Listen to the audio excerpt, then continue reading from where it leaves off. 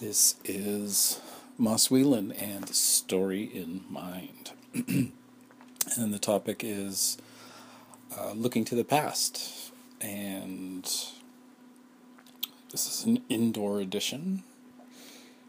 And by looking to the past, I'm talking about gaining structure, gaining inspiration from past books, novels, literature, even say going way back to the beginning. And now I'm thinking of Gilgamesh, on those tablets. I think it was Sumerian, Mesopotamia, somewhere around there. And so there's that, which is like, this ancient record of a story, of a plot, of Gilgamesh, the hero king. And then we have the stone tablets I'm working on, and that's another thought. Oh, now I'm getting back to this notion of the one story. I suppose that kind of ties in to the quality of looking back ancient stories and how we're repeating the process through storytelling, and that we're doing it's sort of like variations on a theme. Let's see. Just to put the one story aside, I was thinking of that earlier. Yesterday, probably about last night, and I was sitting there thinking about it. Ron Howard, the director, Hollywood director, who I first encountered as Opie on this TV show, and I remember the whistle, but I don't remember the name of the show.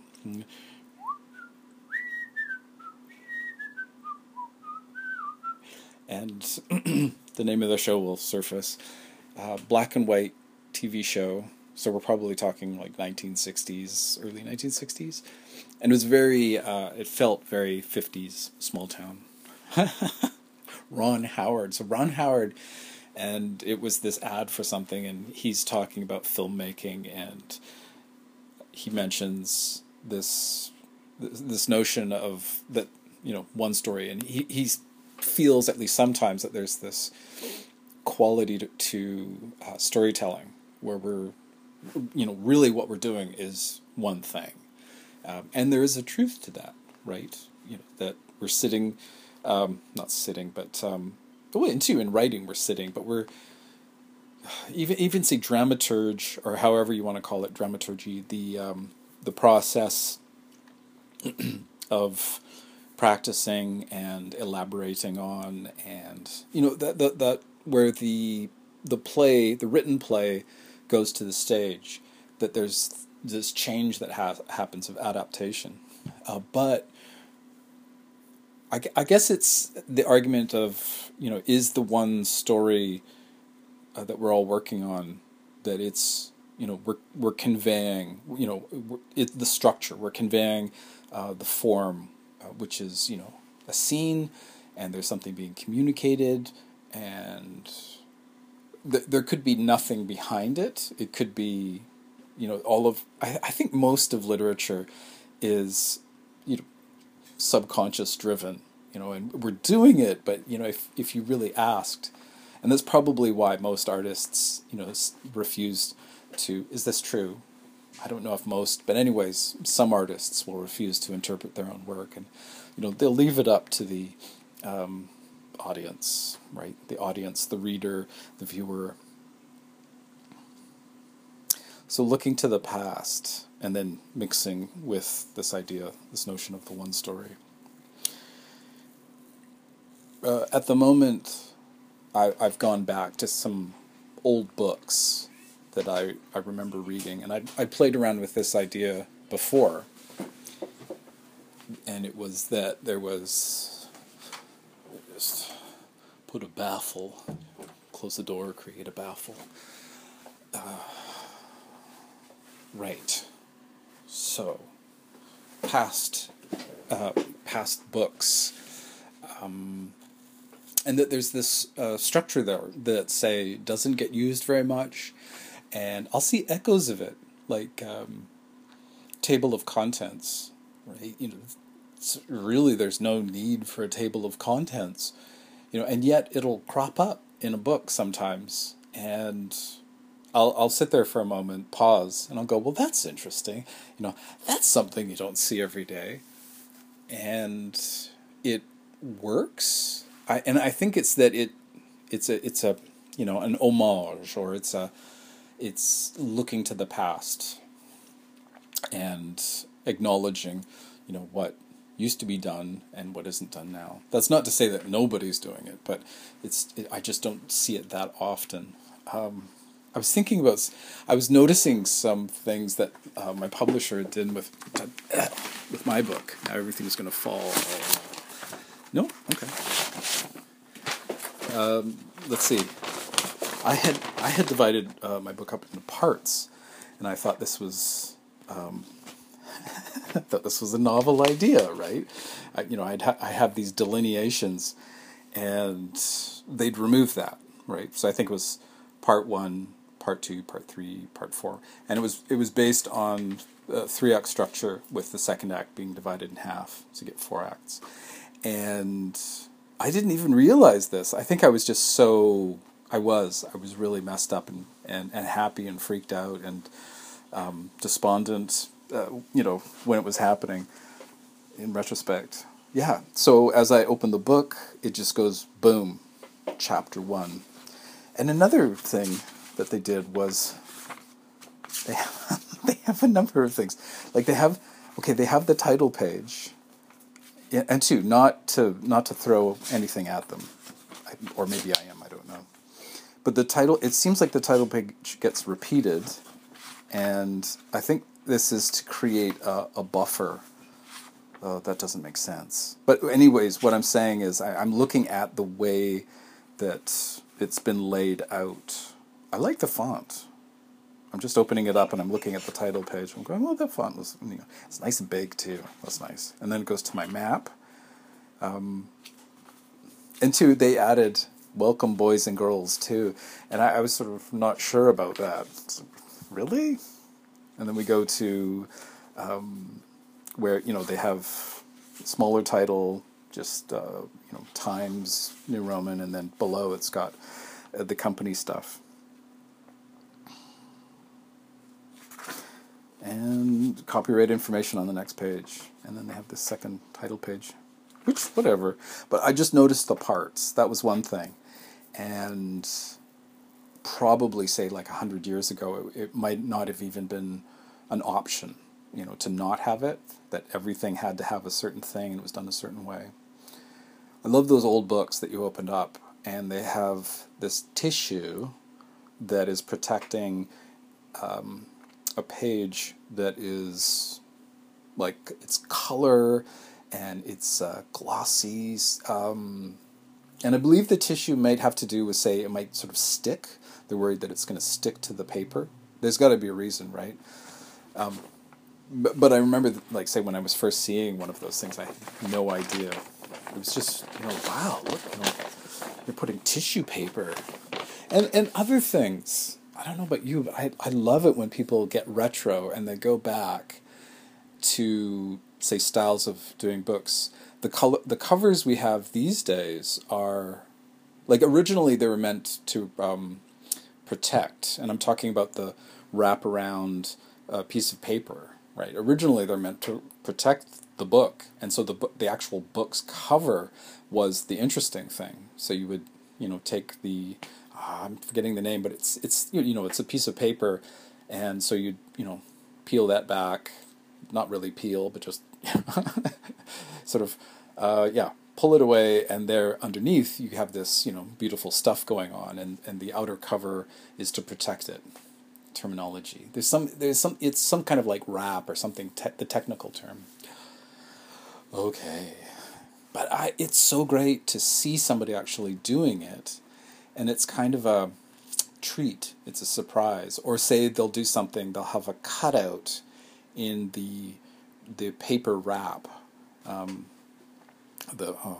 Somebody's gonna contact me and say, "Come on, Moss, do your research." I have.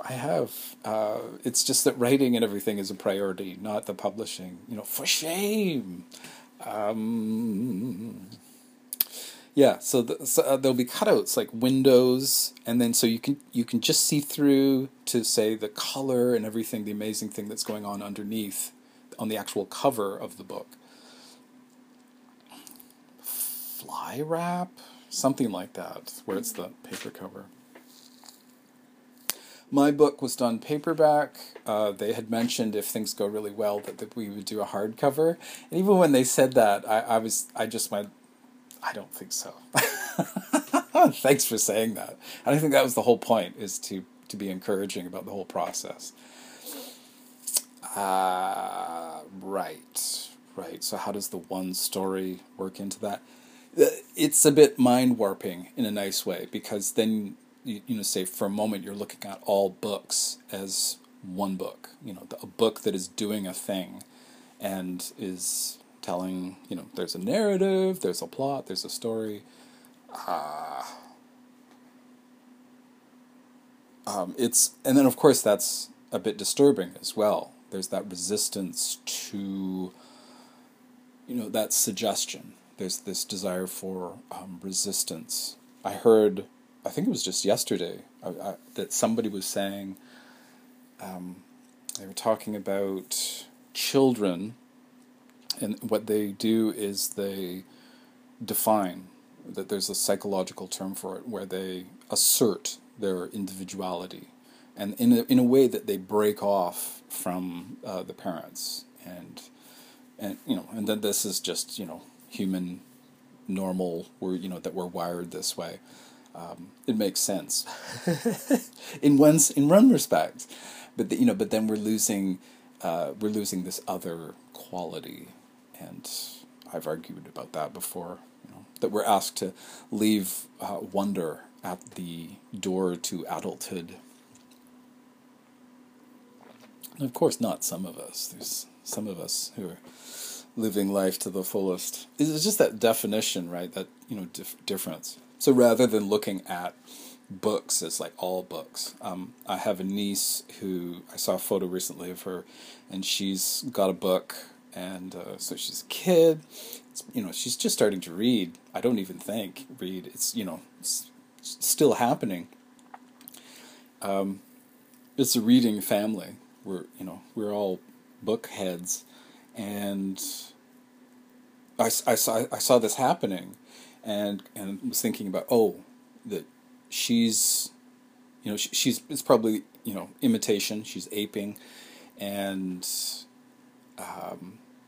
it's this differentiation between, say, symbols, right? So they're not all the same symbol; they're different symbols, and yeah.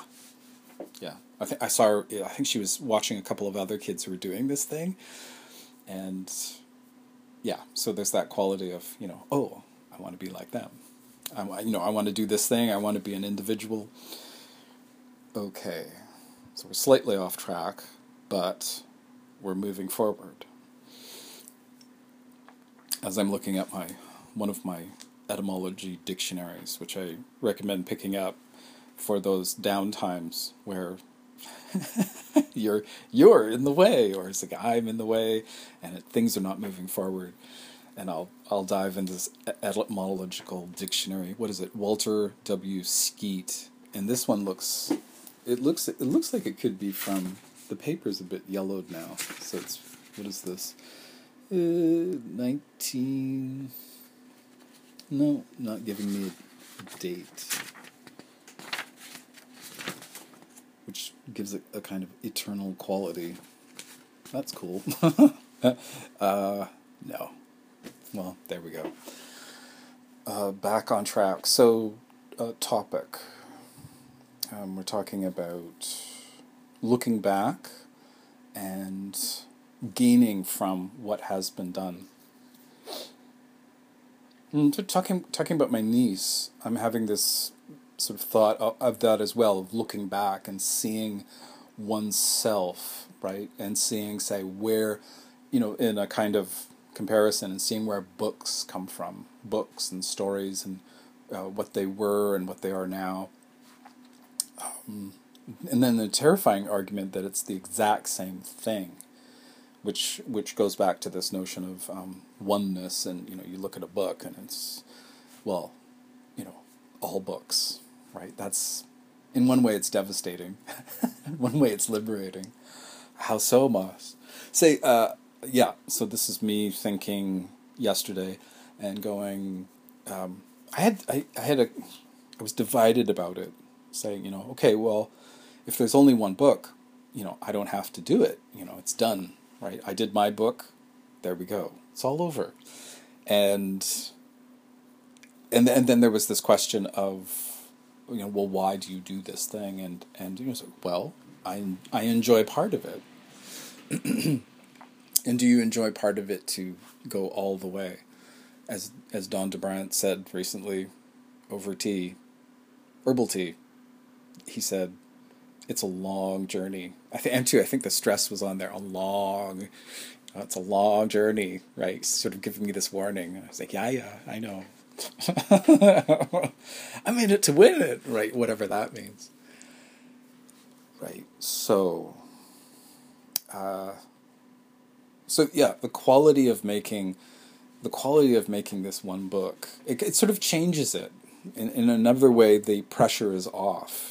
It's another aspect, say a way that I'm doing what I'm doing, and it really has been impossible to do it with publishing in mind, with money in mind, and say wanting to do that, wanting to look at it and go, well, yeah, I want it to be my profession. And two, that's, there's a distinction between Don and I value what Don is doing, and I look at it and I go, that's awesome, right? And he's got a new book coming out.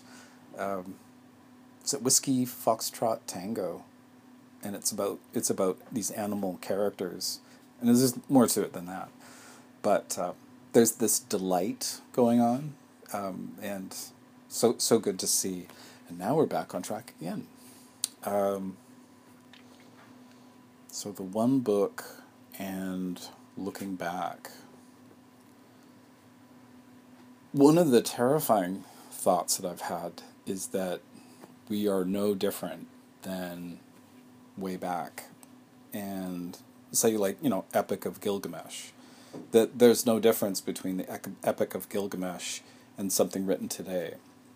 That somebody could do the same thing, and that it's expressing the same concerns. I've sat in at least one class where we discussed that, and sort of jumping through time, right? Here's, this is a concern about a king, and then we jump ahead 1,000 years, say, and there's Beowulf. This is concern about kingship, about a king, and good king, bad king, and then we jump another 1,000 years, and we're in the realm now of literature that's looking at the end of a republic and the crowning of a king, right? This is not new. This is a fear. It's a fear we live with, and in Canada, it's this weird fear too. It's like we've got a queen. And I'm still wrestling with that. It's like, what does that mean, and how is that, et cetera, et cetera, et cetera. It's like, Moss, become American. I'm scared. So, but looking for inspiration, themes, topics. And there's that worn-out cliche of everything old is new again. Fashion, looking at fashion, and it's taking things, rearranging them, ta-da. Or it could be the revolution of the Romantics, for example, right? Every generation has their revolutionary literature, literary icons who flip things around. Okay, well, we're going to do it backwards, and it's interesting too that not everybody gets into the canon doing this. Like, say, if you, I sort of felt like some of my instructors at Simon Fraser University and to Douglas, that they were attempting that they wanted to get into the canon, right? That they're going to not rig the system, but they're going to play, and they're going to, of course, this notion of immortality, right? You pass away, but you have this legacy of literature. I just remember being in one class and sort of I could see this guy's kind of, his plan, right? He has this vision of, and it's fine, he's got this purpose. But at the same time, I remember there was this gaping void between the scholar and the students, because he's preoccupied with what he's doing, and of course we get to hear about what he's doing and his thoughts on it, and he's still teaching us, but he's sort of peppering it with new wave, right? Because of course new wave was 1980s, but the new wave today, which can be strangely dislocated and unplugged from what is actually going on. These sort of universities, sort of these ivory towers, which is a terrible way to say it. And two, that's not completely accurate. I just got some things that were, it's almost like, say, a petri dish separated from reality. But then again, perception and what is reality to whatever person. And two, I enjoyed it. I enjoyed meeting these characters and hearing about the divas and divos, and professors sort of scaring me off, or just sort of checking. Are you sure you want to do this? Not that I ended up doing it. I have the interest, but not the grades. Thus. So, what I'm doing, I mentioned table of contents before, and that's one thing that I went to, and I had this notion of, hey, I can do I can use my outline, which is going to become my query. It's becoming my query letter, and that I can, let's just zoom ahead to that to keep me on track here. So it's become it is this table of contents. It's sort of running dual purposes, three purposes. I have this. I think I've titled it Mega Synopsis at this moment. It's this place where the fusion is happening with these manuscripts, these 10 or so manuscripts, and then too, it's not 10 or so. It's just it's reducing down into 4, and there's like blood everywhere, and guts, and gore, and splinters of bone, and fragments. Let's see.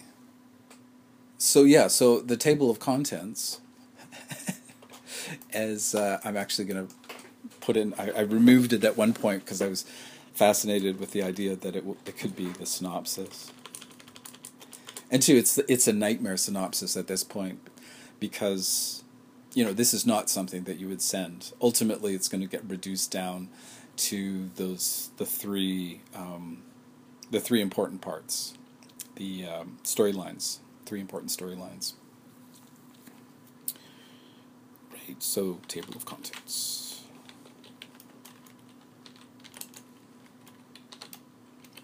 And two, this is part of this process of allowing it, and the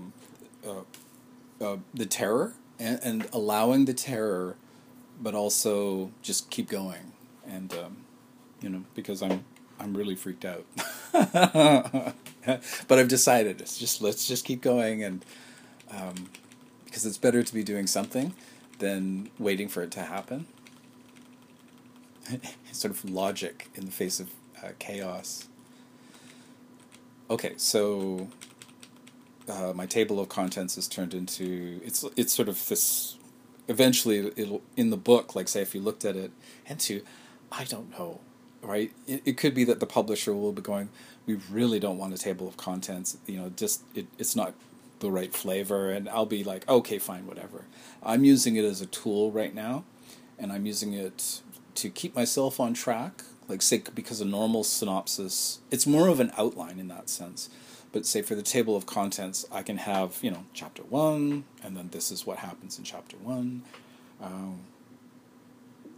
Point of view as well, because it's turning into 4 points of view now, and then I can, chapter 1, point of view character, then chapter 2, the next point of view character.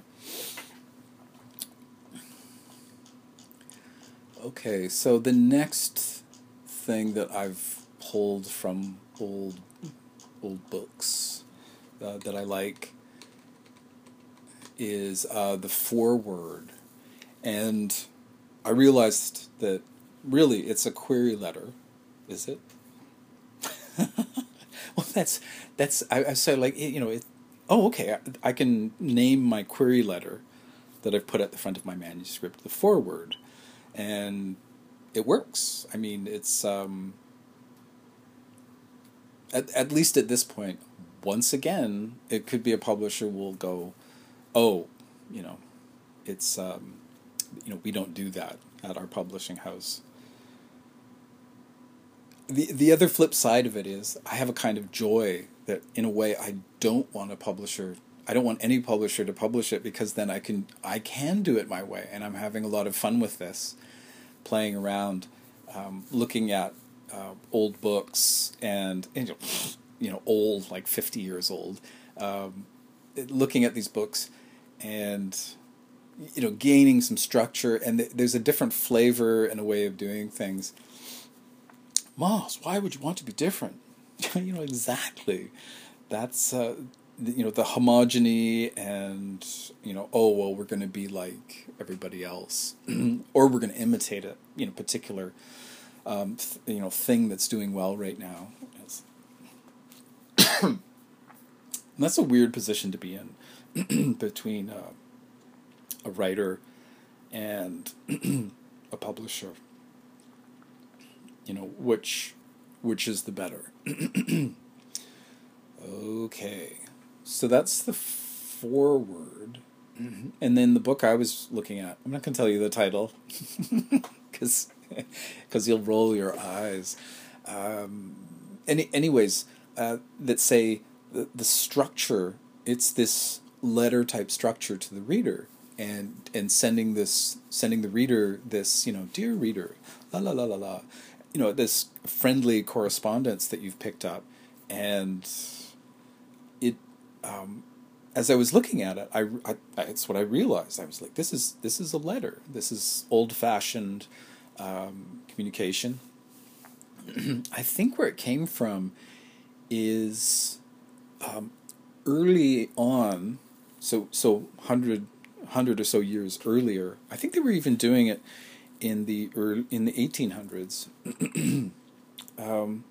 Was that, say, before, for example, it could be an epigraph, but I just remember something along the lines of Spenser's The Faerie Queene. So we're going back 400 years, and so this is, I would say it's an epic. It's of epic length and intention. Of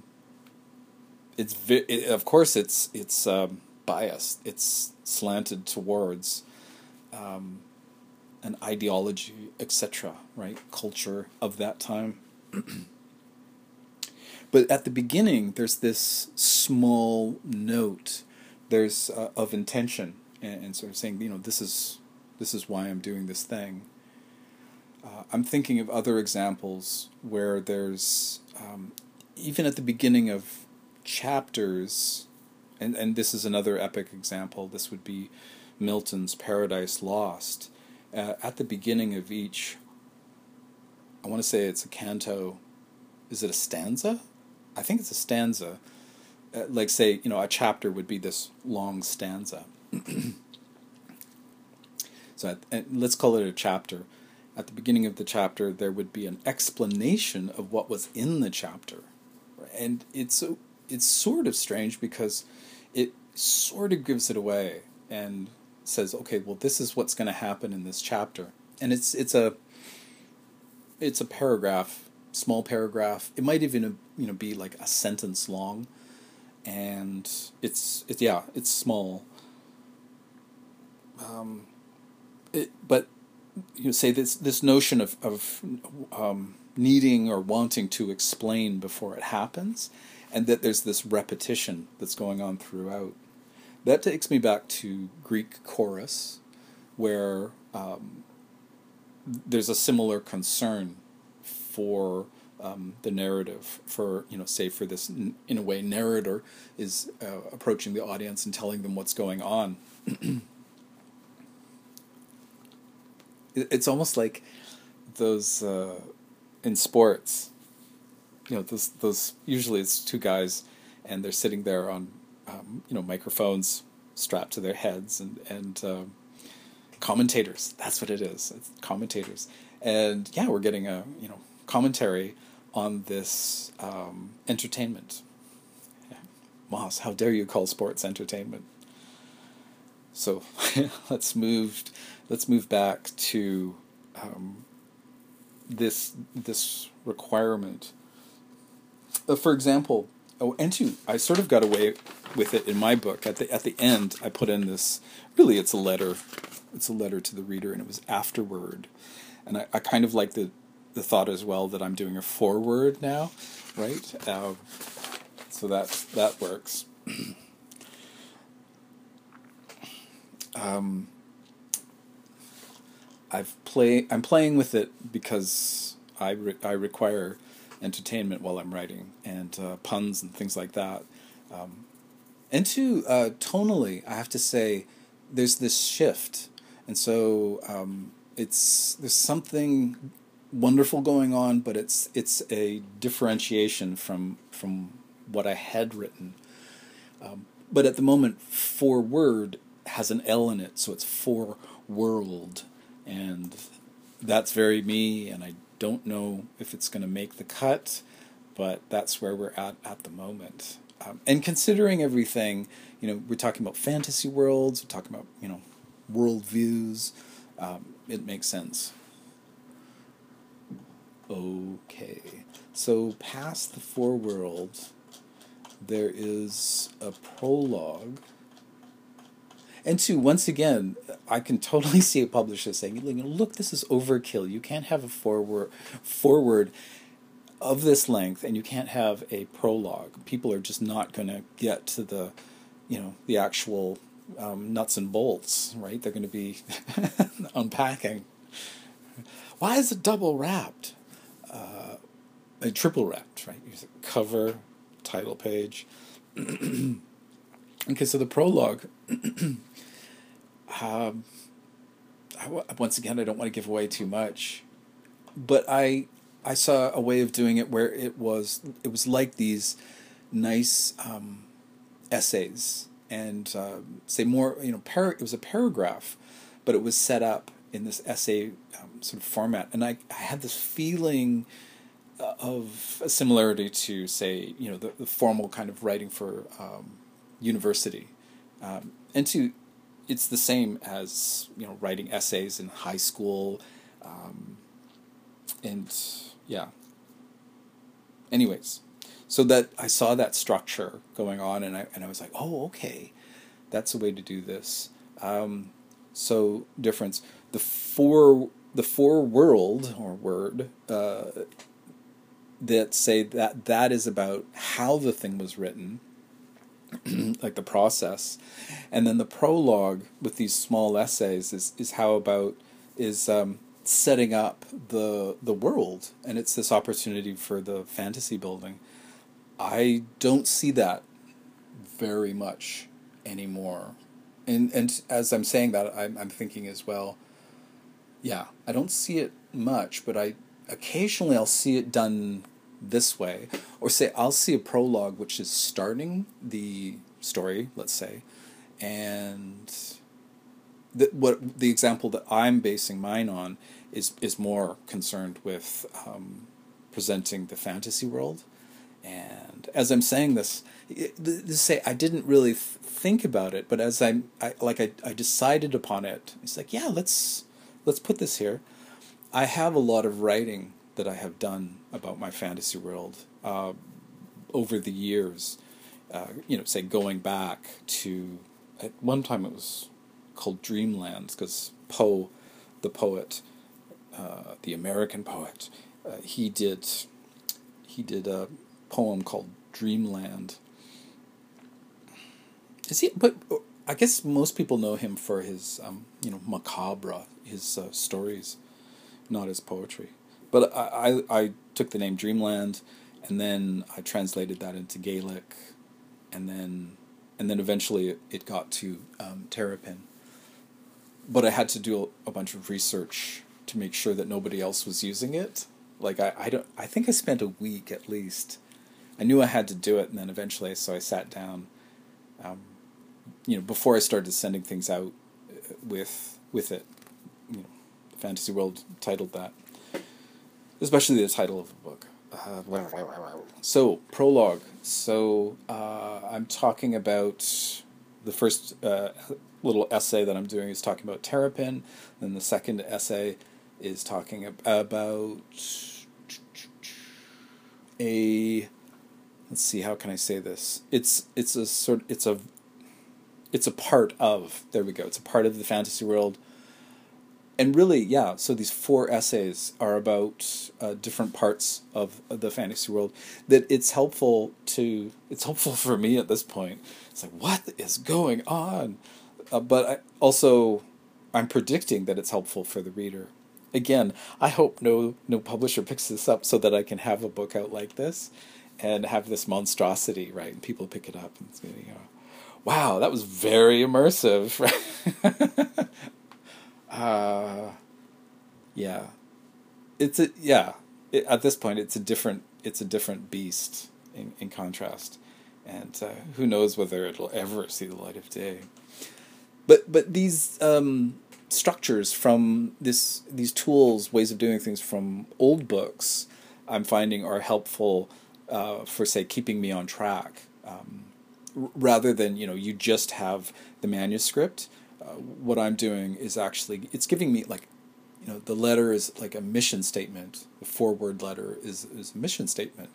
And then the prologue is keeping me on track as far as the most important elements for the fantasy world, even for myself, the background. So part of the process again. I love too on Twitter where, there's these diehard souls, these writers who will, it's all about the publishing, and I totally know that feeling. But I do hope that they have a chance to do this, because just that there's a lot of pleasure in this, and publishing is nice, but yeah. Okay, how are we doing? Oh yeah, all right. So we're past the midway point, and is there anything we say about this as sort of like one book, one story? Form-wise, structure-wise, yeah. Pretty much we all agree that, there's a beginning, middle, end, and that we have the expectations of what's going to happen, and these definitions, like, oh, that was definitely a tragedy. Genre. And two, just the fact that there is a genre. I guess bottom line for the one story is it's this participation. Somebody is creating something. It's this wonderful primal, even if you are using a tablet, a tablet computer to read this stuff, still it's going, it's the same thing that the tablets. Oh, that's cool. The tablets of Gilgamesh, right? And doing Gilgamesh as now I'm having a little bit of a nightmare. Not a nightmare, kind of like, time is, being destroyed as I think about this. Who's Gilgamesh? Am I Gilgamesh? Right? Right? Who's this hero king? I don't want to go to the obvious illusion. The leader of anywhere, really. And too, it could be the leader of a corporation. Steve Jobs, for example, the missionary, the visionary. There we go. Whoops, the visionary that gets kicked out, and of course the company has lost the vision, and so it starts falling apart. So they got to bring the visionary back. That's totally Gilgamesh. Is that true? Maybe not that the kingdom is doing that terrible. The whole thing with Gilgamesh as well is that it's about kingship, and we start off with a kind of arrogant, what is it called? Not wise, self-centered, leader, and the priests pray, please transform our king because he's a huge jerk, and then there's this life journey that happens in this relationship, and then it leads to this transformation. His ego is destroyed, and it's pretty sweet, actually. Moss, I don't want to read, 1,000-year-old stuff, but see how it works, and say 2,000 years ago tablets versus the tablets today. Who's to say how much better, right? Of course you can say, yeah, but I can I can communicate it around the world, but the world, back in Mesopotamia was, communication. You could just write on the tablet, send it over. That was, your ancient Wi-Fi. That's not the same thing. And yet technology, serves purpose, and the purpose is what, remains the same. Medicine, right? Oh, but that medicine is different, but it's still medicine. And say communication, right? Oh, well, our communication is better, but it's still communication. And I think that's where the one story boils down to. It's just this raw communication. It's this connection that's happening between two human beings, and just awesome. Those tablets have traveled across time, whereas our tablets have yet to do that. And here's hoping, right? Cross fingers. And hoping that it's the next 2,000 years are much better than the last 2,000 years. Moss, they weren't so bad. They had their moments. I was going to sort of celebrate my own birth, which is a very, great egotistical self-esteem moment, but I will celebrate yours and say, you were born, right? And that was an awesome thing, and you can totally shoot me down for that, but, I will share my self-esteem / ego moment. And I know it's different. I know it's different, but it's that weird sort of juxtaposition. When is too much self-esteem a bad thing? I guess when it's irritating. Right. Looking at structure in old books, I mentioned the table of contents, and another example that I think there it's safe to say it'll probably be obvious if we're in the same boat. You'll probably be going, oh, I know what that's about. So appendices, and at that point you should be going, yeah, I know what this is. The appendices index, I hadn't thought about doing an index before for my book, but now I'm working on this, the work in progress, and so looking at it and going, from an old book and going, oh, I know, I could do that. I believe Word is able to do that, and it goes through looking for, I think you have to give it common, like say you have a character's name or something that turns up, and then you would note, like say you would enter it into a field in the word processor, and then hit enter, and then it'll find all the places that have that word, and then have the page numbers for it. Are you really going to do that, Moss? I'm going to be like really old and having a great time, Moss, Moss, have you stopped writing? No, I just stopped publishing. Okay, so appendices, right? Yeah, it's a chance to do. It's sort of like the prologue on steroids, and to not the usual prologue we have now, which is doing a horrible job of jumping into the story. Moss, it's true. Why not just jump into the story? I'm just at the moment I'm sold on this retro way of introducing the fantasy world, and it's like we should all be doing this. This is the way. So the appendices, it's an opportunity to have language, to be talking about language, and that's something that I have. But my conlang is, there's no there's no linguistics to it. It would be really cool, and yet such a pain to find myself doing all that fine tuning, and having some super nerds come across it, who are just like drooling and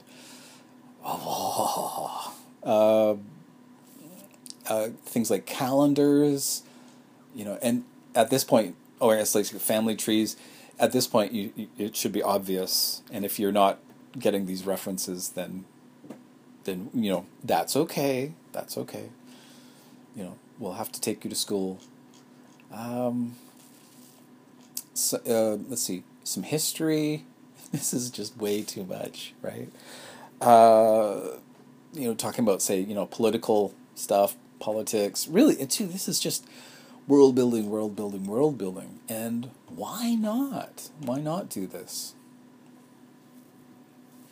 I've got some quotes floating around, and this is, say, more recently, but they've been important recently, and I know that there's old quotes around here.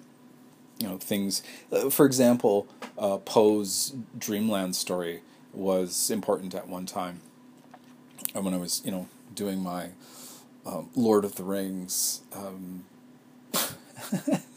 It wasn't a mistake, but it was just those first steps, and it's like how dare I? What I really ought to have done if I was a professional is to sit down with the Lord of the Rings and go through and change every word, and of course, it's sort of like learn from the master, but also learn from the master, make it my own, and not be totally ripping it off, and being sincere about it. Because some people rip it off, and it's just so obvious. Is that true? And part of me wants to do that, but there's this other part of me that just, I'm not built that way. I remember sitting down with Narnia, and it was sort of a way to sort of get into it and stuff, and see how it worked, but I wasn't able to sort of do my version of it, and it more just turned into like inspiration, which is good. Looking to the past. In my book, I did poems, and that's something that it doesn't always. Is it a hallmark of fantasy? There's a tradition of it, but it's not necessarily enshrined, especially at this point.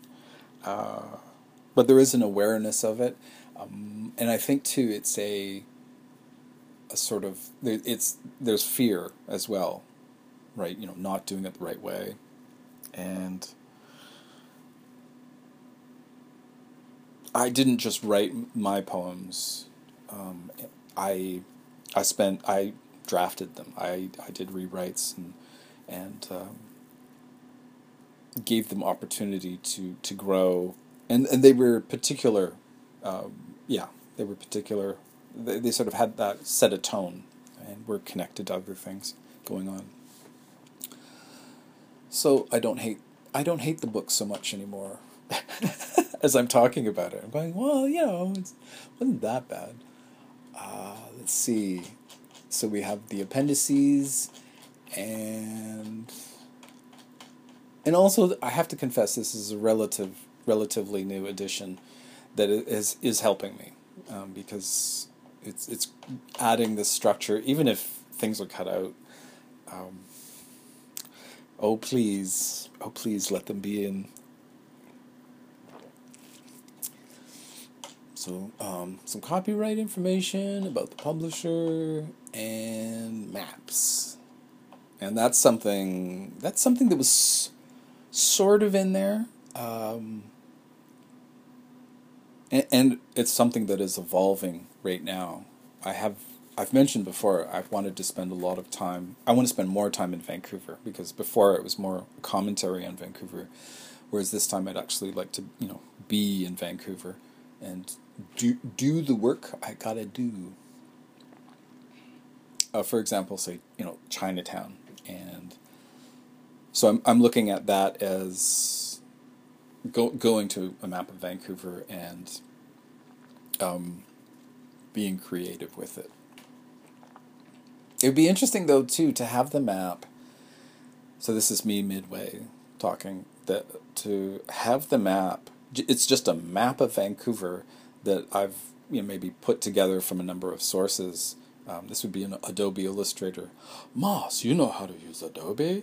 Yes, I took some classes, and it's great. It's great to be using it and to have a better idea. I'm not excellent at it, but I can do the basic stuff. And two, I see I'm having this flashback to the first maps that I was making when I was writing my stuff. And two, it was my trilogy, the fantasy Lord of the Rings. Tolkien sort of going, no, you're not doing me. This is not me. I would never do that. Go to school, kid. But I did these maps, and this was via Dungeons and Dragons, and also Lord of the Rings and The Hobbit, because they had maps, and there were other books that had maps, fantasy books. So I was, doing in pencil and doing those mountains where they're basically triangles, and then one side of the triangle is shaded.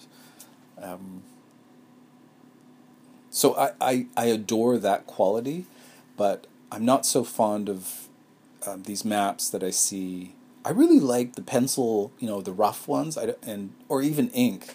I don't so much like the huge colorful ones, unless they are on the cover, and I haven't really seen that. That would make a sweet cover. Okay. So maps, yeah.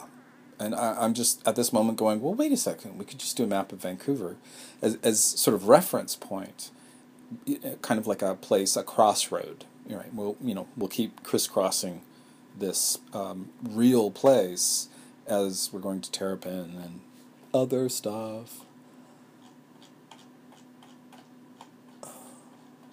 And then I've just been dumping, these notes that I've made, say about like where characters live, the street address for the characters,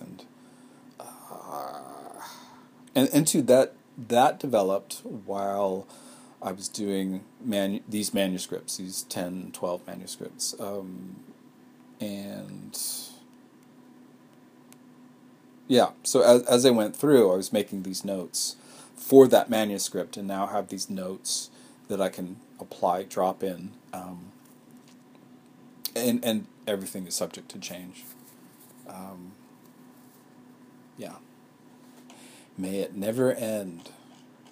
And then the financial, part of myself is, screaming, crying right now. It's okay. It's gonna be okay. We gotta pay the bills. Oh, it's okay. It's okay. I should do it like the unicorn voice, right? But the thing is, though, is that the unicorn is that totally, the character, is that side of myself is totally into this. The subconscious is like, yes, and it's all the persona, top nonsense that is, Moss, why won't you fit in the box? Right. And is that it? I'm just scrolling to see what's at the absolute end of the manuscript. Yeah, so there's been this lovely evolution of the manuscript. There's things like, say, I mentioned epigraph, and that's a definition to look up that I don't remember it, but I know where it is. Say it's at the beginning. It could be a quote, and I've seen it in poetry a lot as well. These homages, or say reference points, and say how to interpret something. Going back, so I'm not limiting myself either. Like, say I find myself in poetry, and so I'm not a stranger there. And two, I was actually working on something. I'm so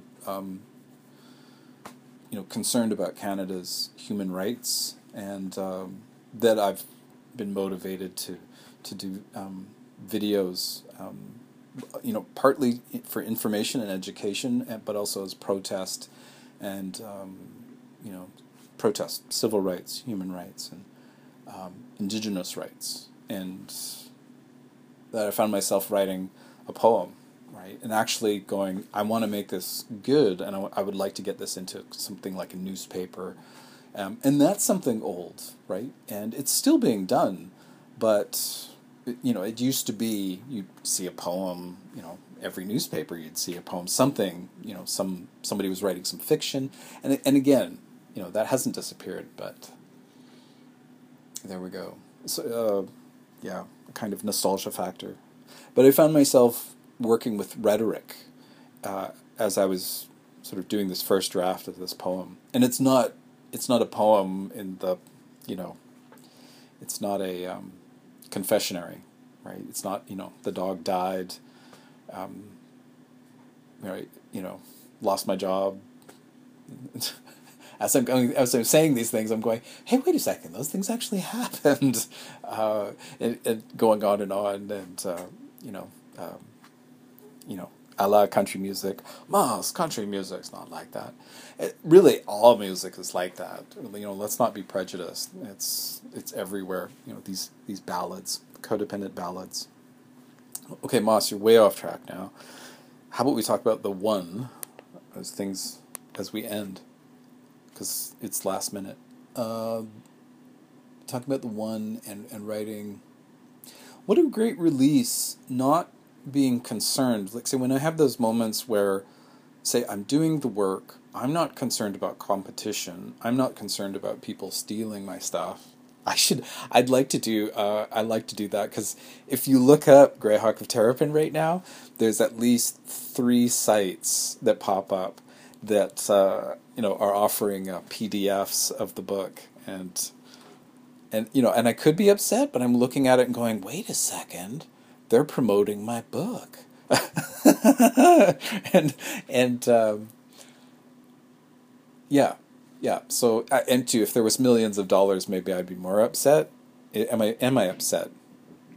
I'm kind of curious. I'm not really upset. I'm kind of bewildered would be a better, and flattered, I guess, and I hope it works out for them, which is like totally reverse, right? Anyways, I suggest going to old stuff, old structures, old ways. Even just to say have an opinion, an informed opinion, like say that you have an option, right? Of course, you're not going to put in a prologue. Prologues are dangerous things, and unless you're vicious, and so be vicious, but at least going back and looking at what prologues used to be and the opportunity there, because I totally didn't know, that it's weird because I knew that you could put fantasy worlds into prologues. I had read it, but it didn't register in my mind that I could do that. And then also in the process that it would be helpful. And, whatever the publishers want to do with their chainsaws and their, torture machine room inquisition, that's their business. It's out of my hands. Thanks for listening and take care.